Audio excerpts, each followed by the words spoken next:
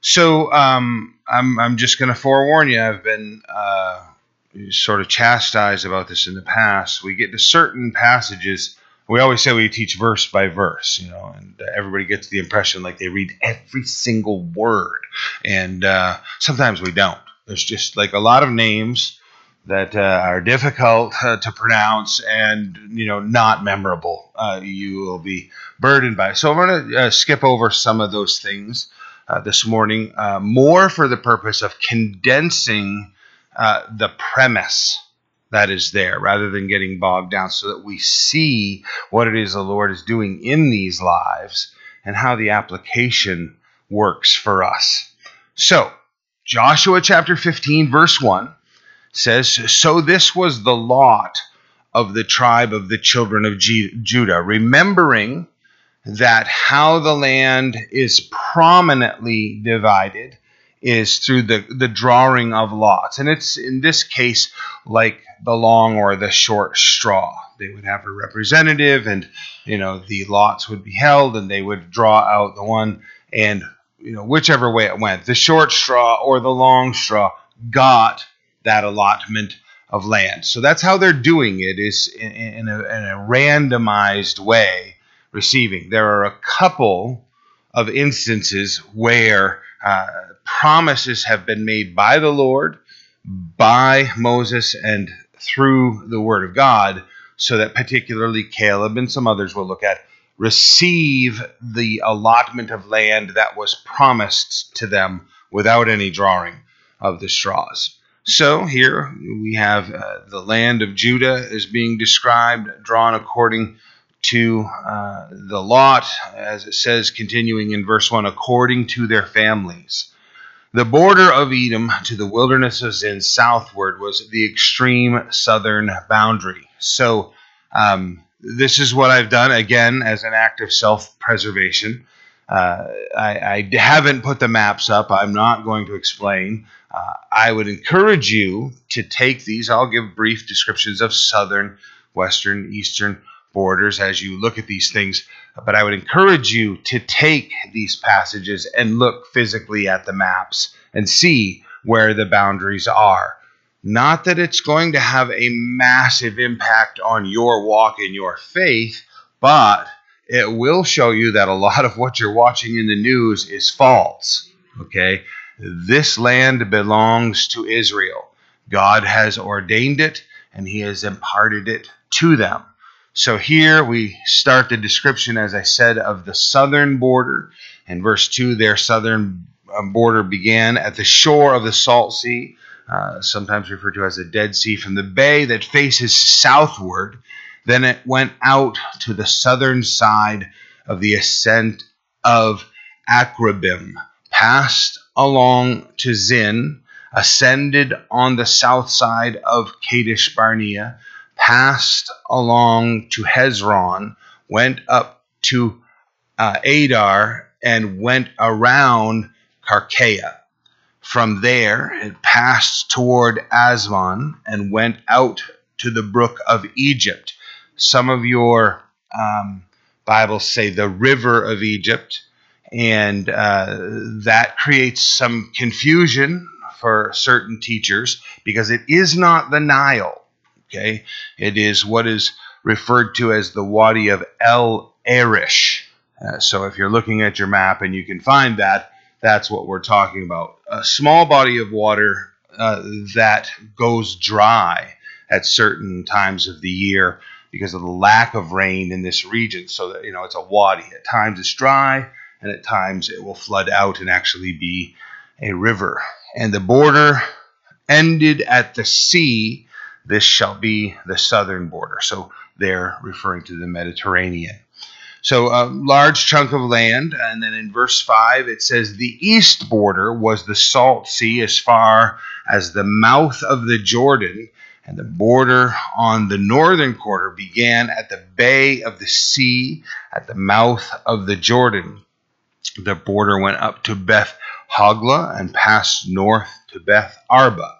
And the border went up to the stone of Bohan, the son of Reuben. Then the border went up toward Deber, from the valley of Achor, and it turned northward toward Gilgal, which is before the ascent of Adumim, which is on the south side of the valley. The border continued toward the waters of En Shemesh and ended at En Rogel. The border went up to the valley of the sons of Hinnom and the southern slope of the Jebusite city, which is Jerusalem. Some of these things, as we're just reading through, just sound like a list of names. We'll get into a little bit of explanation here, particularly Jerusalem mentioned here. The Jebusites mentioned previously in our Old Testament study occupy, what becomes Jebus, which becomes Jerusalem here as time passes. The border went up to the top of the mountain that lies before the valley of Hinnom westward, which is the end of the valley of Rephaim northward. Then the border went around from the top of the hill to the fountain of the waters of Nephtoah and extended to the cities of Mount Ephron. And the border went from Bela, which is Kirjath-Jearim, so previously as Bela and later known as Kirjath-Jearim.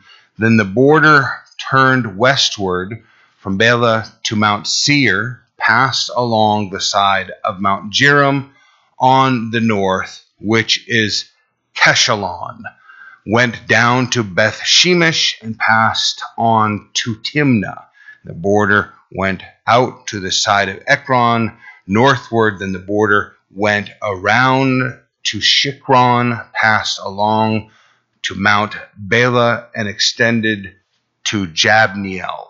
The border ended at the sea. So again, large territory, very disputed to this day. I mentioned the fact that a week ago, our president is in Israel, politically pushing the idea of a two-state existence, Palestinian and Israel. God specifically saying that he will punish anyone who even tries to divide his land. That, unfortunately, by extension, is you and I, right? Because our nation is involved and our national leaders are involved in an effort to divide that land. We want to do everything we can to promote Israel's existence and their solidarity. That all belongs to them. We are going to see Gaza mentioned specifically. Most of the attacks, especially in the south, come out of the Gaza Strip. So all of this are things that are very clarified in the scripture, and it's because of an ignorance or just a complete denial of God's word that we see all of this nonsense going on. Right? We've had historically as many as 27, but 9 very concerted efforts politically put forward to create a two-state nation there inside these borders. And every single time it is the Palestinians that violate the situation. Israel is trying to create peace with their neighbors. All of their neighbors have openly declared, as recently as 3 weeks ago, that they want the complete annihilation of Israel. Genocide, total annihilation. No one can be there to exist according to their neighbors. It's outrageous that the world even entertains these other nations. Imagine if we were behaving that way as a nation towards any other nation in the world.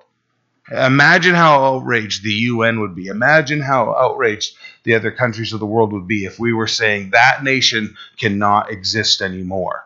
Not that they need to be dispersed amongst, no, they need to be killed. That's the attitude of their neighbors. The statement has long been said, and it's very true. If the Arab nations surrounding Israel would lay down their arms, there would be peace in the Middle East. If Israel were to lay down its arms, there would not be any Israel in the Middle East.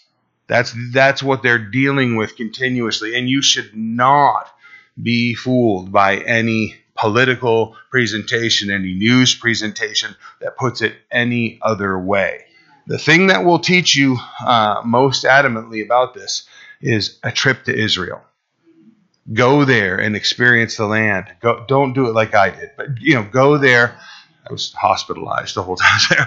Go there and experience the land and experience the people and have conversations and understand. It's a wonderful place, and there are wonderful things going on, and it all is from here. Now, before I move into Caleb and the discussion here, this verse 13 and following, I guess I'll back up to 12 and move through. But in 13, we extend forward into Caleb. Caleb and Joshua, right, went into the land with 10 other spies. And you got to just read carefully how they're sent, because it specifically tells them, the Lord and Moses tell all of these spies, I want you to go into the land and just see what is there that I have given to you and promised to you. Right? Only 2, Caleb and Joshua, come back and report, it's amazing what the Lord has given us. It's wonderful what we have received from the Lord. We should go and experience God's conquest in the land. The other 10 all say there are giants in the land, and they're going to kill us all, and they're going to eat us like food. We're grasshoppers compared to them. 10 people turn millions of hearts against God's plan for 40 years. You guys, you want to be very careful about what voice you listen to and what, opinion sways your heart.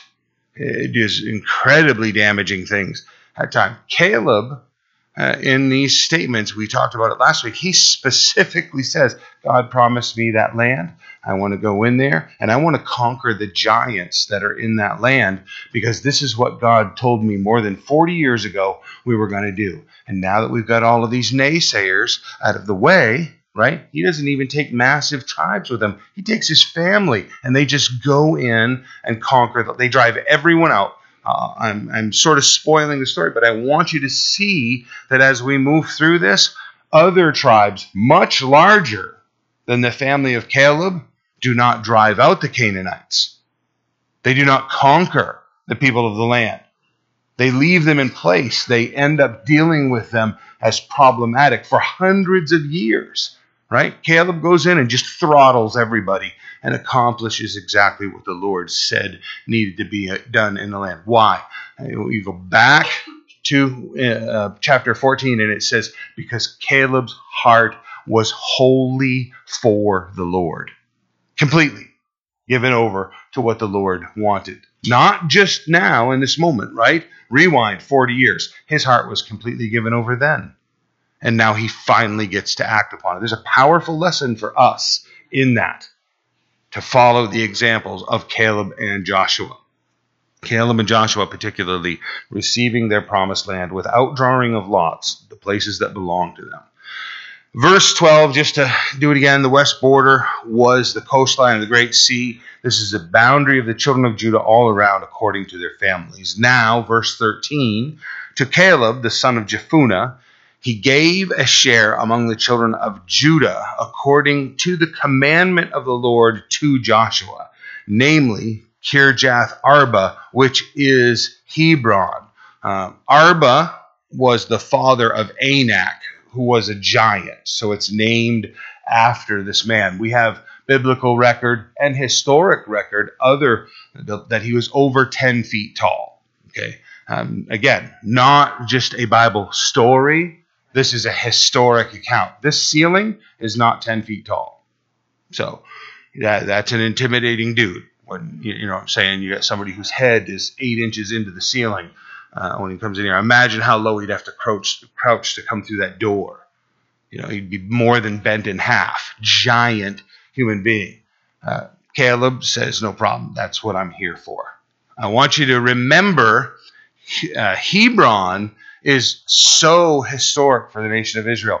And here's Caleb saying, I want that land. I want you to give me what's promised me, right? This is where Abraham was and heard the voice of the Lord and remained and buried his wife and then was buried there himself. So much of the history of Israel is in Hebron. It's interesting to think about that because Caleb is not actually Israeli, right? He's a Kenizzite who has been adopted in. So here's someone from another nation who takes Israel's religious heritage more serious, seemingly, than even the people of the land. He wants to own it. He wants to protect it. He drives out the enemy. He makes sure what God had mandated takes place there. There's an interesting concept in that someone who's been adopted in has more of a commitment to the Lord, right? He who is forgiven much loves much, right? So sometimes, right, we see those that have just grown up in Christianity and been around it don't have the regard and the reverence for the Word of God, for the Lord, for worship, as much as someone who was in the dregs of society, who came out of that and committed themselves to the Lord, and now they're fervent to see the things of the Lord being done in their own lives and the world and the community around them. We shouldn't be disheartened on either side of that. We should all seek to emulate what we see going on in the life of Caleb and how he behaves himself here. So, given the share amongst the children of Judah according to the commandment of the Lord to Joshua, namely Kirjath Arba, which is Hebron. Arba was the father of Anak, as we said. Caleb drove out the three sons of Anak from there: Sheshai, Ahiman, and Talmai, the children of Anak. So he doesn't have any problem handling giants, to say the least. Then he went up from there to the inhabitants of Debir. Formerly, the name of Debir was Kirjath Sepher. Caleb said, "He who attacks Kirjath Sepher and takes it, to him I will give Oxa, my daughter, as wife." So arranged marriages, very common in the day. And the way it's described, apparently Oxa was quite a catch. Okay, her name in our culture, not all that attractive, but, that's okay. In this, there's a prize to be had. Now, listen, as we move forward and you see, I'll point out the wisdom of Oxa, that is the only thing that we see in this as an attribute to her. We don't know her age. We don't know her beauty. We don't know any of these outward things. This is a daughter in the family line of Caleb, and what you're going to see is she's wise. She really knows how to care for her circumstances, and that makes her valuable to her husband and to her family. So, the Lord looks on the heart, right? Not on the outward things. And we've had enough experience in life to know that when you focus on the outward, a lot of times what's inside ends up burning you. That isn't the focus of our human flesh, faithful things. So the promise made, so Othniel, the son of Kenaz, the brother of Caleb, took it, and he gave him Oxa, his daughter, as wife. Now we're going to hear about Othniel as the first judge when we get into the book of Judges. And he does a great deal to restore the heart of the people to the Lord.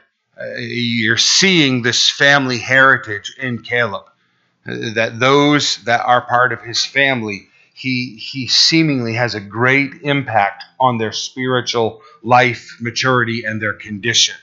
I'll just sidetrack just briefly, okay? Hopefully just briefly.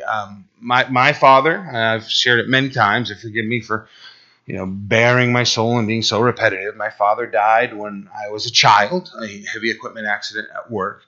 My mother, who's right here this morning, raised my two older brothers and myself as a widow, and she very much imparted her faith to us.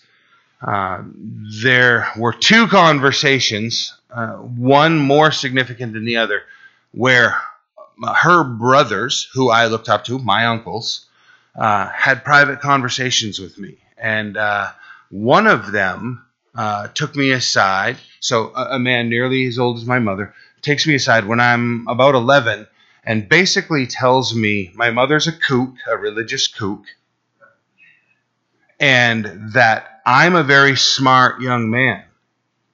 And the day will come where I will be able to make my own decisions and I won't have to follow her misguided leading anymore. That birthed rebellion in my heart that took root, and by the age of 13, I just told her, I'm not having anything to do with your Christianity anymore.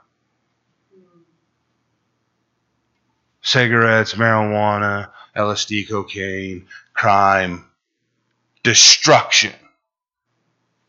19 years old, I've made a diabolical mess of my life, her life, and everyone I touch.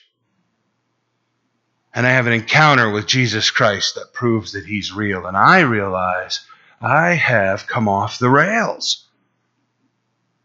And I submit my life to Christ, and I return to that faithful foundation. And from 19 years old until today, I have followed and served him. And that's why I'm standing here capable. We want to be very careful about our children, who has access to them, and how they affect them. Very, very careful. I go on and rage for the rest of the day about the influence of the government school systems. Okay? Referred to as public school systems, but they're not public because you're the public. And you're not allowed to voice anything inside those quarters. Okay? They are government school systems. And we want to be very careful. If our children are enrolled there, you want to be very careful about what are they receiving, what are they hearing, what are they experiencing. You know, we again, I could rage the rest of the day. We had a school here. One of the things that we did and we insisted upon was that the older grade students were always involved in and helping the younger grade students. We didn't have that segregation, right, of classes, literally. That's very detrimental when 8th graders only communicate with 8th graders all day long, right?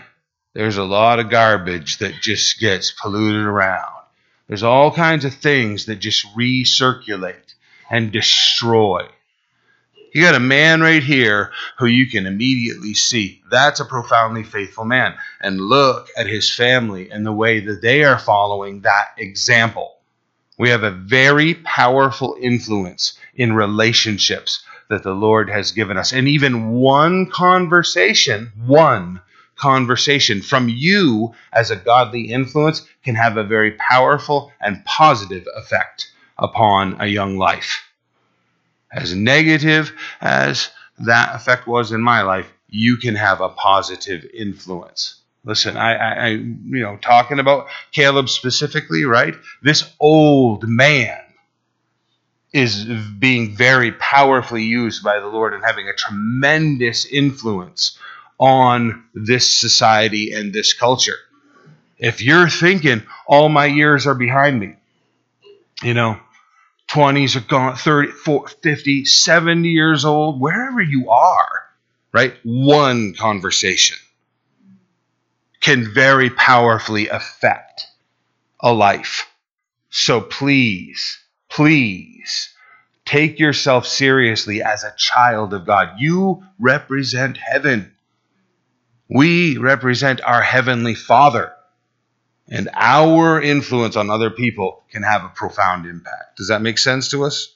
All right. So here we are, Othniel and Achsah, verse 18. It was so when he when she came to him, she persuaded him to ask her father for a field. Listen, male pride can destroy so much, right? Yes, we're to be the leader of both our home and the church. Men, we are called to do that. But women have insight that we profoundly need. The example I always put forward is, here's Abraham. He's already thinking incorrectly, and his wife says, God's promises are not going to be fulfilled the way God said. So why don't you be sexually intimate with my maidservant and have a child through her? He says, that's a great idea. We're still paying for that decision. Okay? The son of Hagar has given birth to all of the Arab nations, and now the conflict between Israel and the Arab nations is birthed from that one decision. Imagine how different the world might be if he had not heeded the voice of his wife. Now later, same relationship is now tormenting his own son, and she comes to him and says, we need to get rid of the handmaid and her child. And he's brokenhearted because that's his son. Ishmael is his son. And he is tormented over the thought of losing that relationship. But the Lord there tells Abraham, now you need to heed your wife. And he does. And he puts Hagar away and no longer has relationship with her in any way. Now, here's the summary. We need to, as godly men, know when to lead our wives, right? Because they will lose their minds. Forgive me, ladies, but you're just deeply emotional people making deeply emotional decisions need guidance, okay? So, leading. Would you agree, ladies, that Hagar was a bad suggestion, right? Okay? So, in that case, he should have led his wife out of that temptation. Later, when he does not want to follow her, but she's suggesting that he needs to get rid of Hagar, he heeds. He's told by the Lord, heed your wife. So, as the head of our household, learning when to lead and learning when to heed our wives is critically important. It takes a very gentle spirit in a man to do both of those things. Okay, got to be extremely strong. You have to be very determined, but you are going to have to lead. It's a thing that creates a circumstance. Here, Othniel hears Achsah and goes, encouraging him to ask for a field. So she dismounted from her donkey, and Caleb said to her, what do you wish? So wait, we've got a question that came from Othniel, really Achsah to Othniel, to Caleb. Now, as she approaches, Caleb says, what do you want? Okay, I think, without much extrapolation, what you see is Caleb has a deep relationship with Achsah, his daughter. He already knows what's coming. Right? There's a question that's about to be asked. She's got that look on her face that he's seen all throughout her life, that he knows there's a big request coming right here. There's something she's going to ask. What do you wish? She answered, give me a blessing since you have given me land in the south. Wait a minute. It was given to Othniel. Well, indirectly, right? She asked, encouraged her husband to ask. It was given. You've given me land in the south, and I really appreciate that. Give me also springs of water. So he gave her the upper springs and the lower springs. Just slightly veiled behind this from our English eyes is a Hebrew story that's really quite unique, because in this situation, Othniel's name is actually translated the lion. The lion, who is part of the tribe of Judah, has taken a wife. She has requested through the husband land. Are we not waiting for the promised land ourselves? And then when the question comes directly to her, what does she ask for? Springs of water, right? That would well up out of us and be a raging torrent. It's really a beautiful little picture that's encapsulated there. So Othniel, again, as I said, becomes the first judge and very prominent in the history of Israel. As we get into the book of Judges, we'll examine that more. So now give me also springs of water. So he gave her the upper springs and the lower springs. If you're going to have flocks, if you're going to have herds, if you're going to have land, if you're going to perform agriculture, growing crops, you need water, not just land. And she recognizes the need there.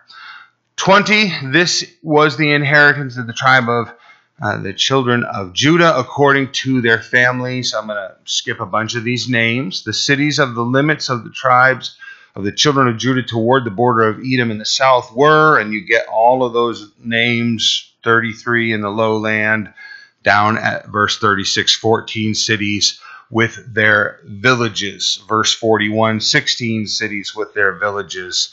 End of 43, 9 cities with their villages. Ekron with its town, verse 45, towns and villages from Ekron to the sea, all that lay near Ashdod with their villages, Ashdod with its towns and villages. And here is Gaza listed with its towns and villages as far as the brook of Egypt. Again, this is the Wadi El Arish and the Great Sea with its coastline, referencing the Mediterranean there. Verse 48, and in the mountain country, down to the end of verse 51, 11 cities and their villages, the end of 54, 9 cities with their villages, the end of 57, 10 cities with their villages, the end of 59, 6 cities with their villages. Verse 60, Kirjath Baal, which is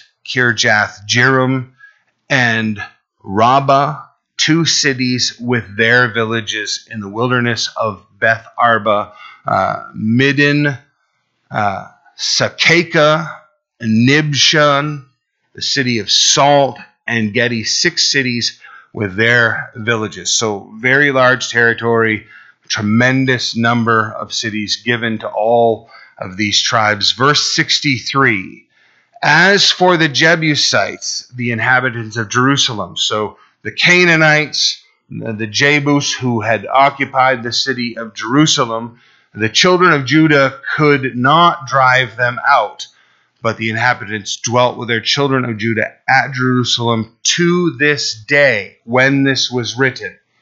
If we jump through biblical history 400 years, we come to 2 Samuel, particularly at chapter 5, beginning at verse 6. It says, David then led his men to Jerusalem to fight against the Jebusites, the original inhabitants of the land who were living there. So 400 years they've been unable to purge them out from the city, the original inhabitants of the land who were living there. The Jebusites taunted David, saying, you'll never get in here. Even the blind and lame could keep you out. So, we got people here in this city that have to be guided around and carried around, and they'd be able to defend this city. And realistically, the way the city is constructed and designed, it is a fortress, and it is easily defended, and that takes place a few times throughout history, and they take care of those that come against them quite easily. So they've got this attitude as rebellious to God Canaanites who are saying, anybody tries to get in here, we'll be able to handle them easily. They're mocking David. For the Jebusites thought they were safe. Verse 7, 2 Samuel chapter 5, but David captured the fortress of Zion, which is now called the city of David. Verse 8, on the day of the attack, David said to his troops, I hate those lame and blind Jebusites. Now, just for clarity's sake, David doesn't hate the lame and the blind. Okay, he's reversing their mockery, right? They've all said the lame and the blind inside the city could defend this city. And David is saying, well, since it's only lame and blind men, why don't you guys go in there and capture the city for us, is essentially. So continuing, whoever attacks them should strike by going into the city through the water tunnel. And there's some debate about what's being referred to there, but that is essentially what they did. They went up through the water tunnel into the city. This is the origin of the saying, the blind and lame may not enter the house, the Jebusites and those who are rebellious against the Lord. It's not actually God's forbidding the lame and the blind. So David made the fortress his home. He called it the City of David. He extended the city, starting at the supporting terraces and working inward. David became more and more powerful because the Lord God of heaven, our Lord God of heaven's army, was with him. So his strength and his conquest is attributed to the strength and the capability of the Lord, not his own prowess. And I think that's very important historically. We see Israel expelling its enemies, even in modern battles, and very often, it's sort of portrayed like, the Mossad, those armies, Israel, they're formidable. Every single time they win, it's miraculous. Okay, the Lord is the one who preserves them.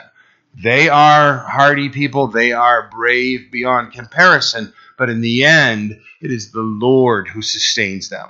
It's not their own approach. Now, I found this quote from a great English teacher, Alan Redpath.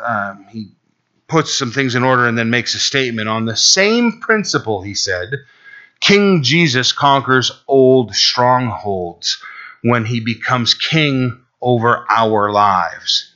Territory that should have been given to him long ago is now conquered.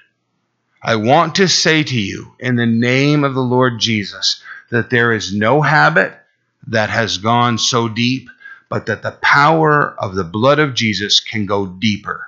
There is no entrenchment of sin that has gone so far that the power of the risen Lord by his Holy Spirit can go further. We do not want to allow compromise to conquer us. If we know and we have heard what the Lord has said, regardless of all our previous defeats, understand that the Holy Spirit still wants and will provide victory. It requires our submission to him. So now, chapter 16. I've got just over 12 minutes. It's only 10 verses, so bear with me. We're not going to be here until 3.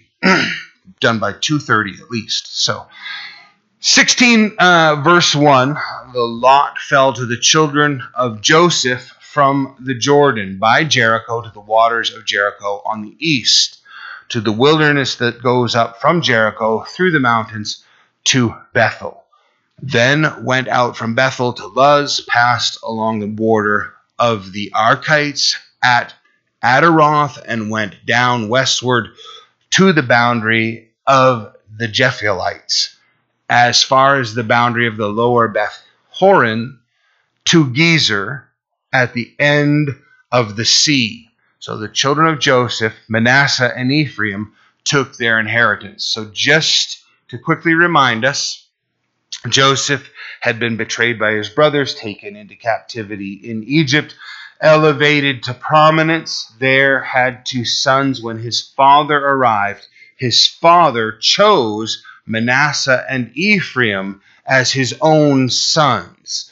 Not that there was an especially deep relationship there, but that they would be part of his inheritance. What he had to offer his sons as inheritance would fall to Manasseh and Ephraim. So now, being included in that way, the sons of Joseph take Joseph's place, and this is their inheritance that's being marked out. They're receiving the blessings of the Lord here.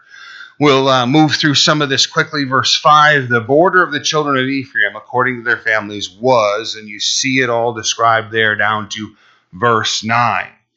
The separate cities for the children of Ephraim were among the inheritance of the children of Manasseh. All the cities with their villages. So you see them summarily receiving their territory. In verse 10, it says, "And they did not drive out the Canaanites who dwelt in Gezer, but the Canaanites dwell among the Ephraimites to this day and have become forced labor."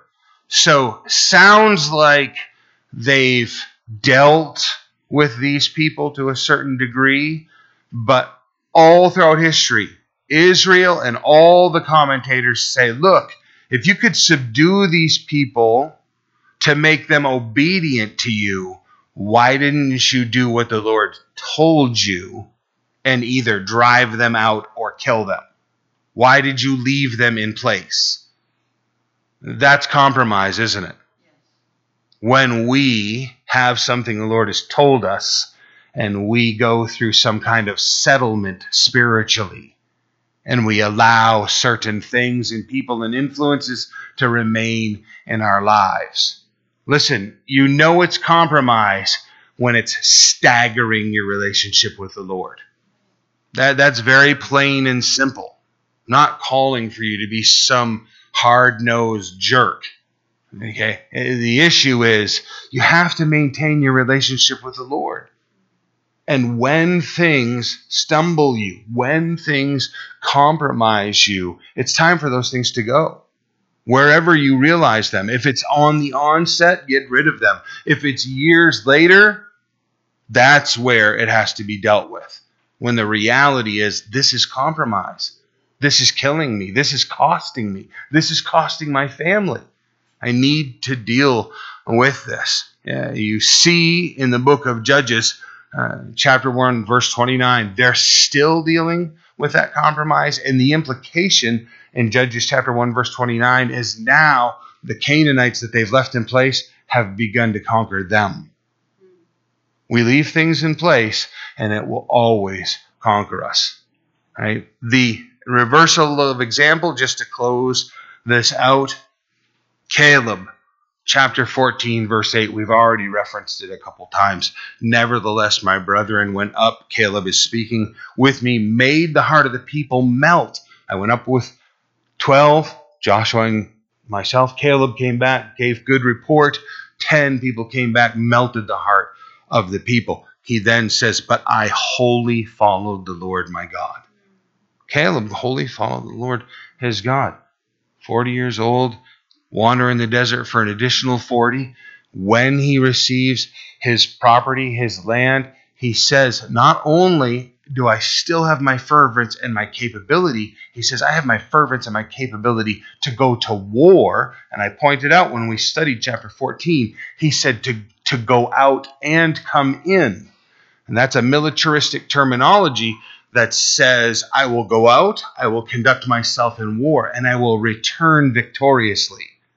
I'm going to be able to come back home. 80, 85 years old. This man is saying, it's not time for retirement. It's not time for the fish and pole and the lake full of trout and the green grass and the easy life. It's time for the sharpened sword and shield, is what he's saying. Listen, regardless of how you feel about yourself right now, when you look at the world around you, do you not recognize it's time for war? The world has gone stark raving mad. And spiritually, we need to engage ourselves, right? Some people are like, yeah, we need to go physically fight. You're a lunatic. Okay? I'll just say that as lovingly as I can and as bluntly as I can, right? That's what Peter did in the garden, right? Draw the sword, hack off ears. It's the ears we want. I want my message to go in the ear. Right? If you've hacked somebody's ear off with the sword of the Spirit, which is the Word of God, you failed. You failed at the job, right? Hopefully what I'm doing right now as I sit here and I give this message is I'm surgically, with the fine work of that sword, opening your ear. Opening your ear to its ability to hear. That you're understanding what the Word of God is saying. Our culture needs the Word of God. We need to learn how to deliver that. And that may be trial and error for you. You tried, you messed up, you failed, you cut somebody's ear off. Find somebody else with a capable ear. Try again, right? Eventually, you'll become a very skilled surgeon who can remove the callus from someone's hearing and allow them to hear the word of God. This is how we're going to affect our culture, you guys, right? How many times have we talked about Romans 10:17? Faith comes by hearing, hearing the word of God. Present it simply, present it small. Get it into people's lives. Let them take it. Bottom of my slip when we go out to dinner, I usually just write John 3:16, God bless, and then leave a good tip, right? If you leave a crummy tip, then that closes their ears, right? They see us pray, we talk to them everywhere we can. Grocery store, checkout line, gas pump, deep conversations, small conversations. Should be scattering seed if we can, everywhere we go. Little things. The world takes notice, and we want to inherit, right, what belongs to our Heavenly Father. We want to bring the people, right, into His presence. So hopefully this makes sense to us this morning. I pray that you're able to cling to it and use it in your daily life. Amen? Amen. All right, well, let's stand and we'll pray. If you can stay at all, look, if you didn't know that the fellowship lunch was going on and you're thinking, I didn't bring anything. I was out in that kitchen before, and there is a mountain of food out there, and there's a whole new playground to hang out on, picnic tables, umbrellas, and we're going to get some more chairs out. So stay if you can at all and fellowship and let the Lord knit us together as a family. All right? All right. Father, we thank you very much for this place. We thank you very much for your word. We thank you very much for the way it works in our lives, has worked in our lives. Help us to be submitted to you. Accomplish what you want to in each one of us, that we could rejoice in the building in numbers and in strength of your kingdom. We pray these things in Jesus' name. Amen.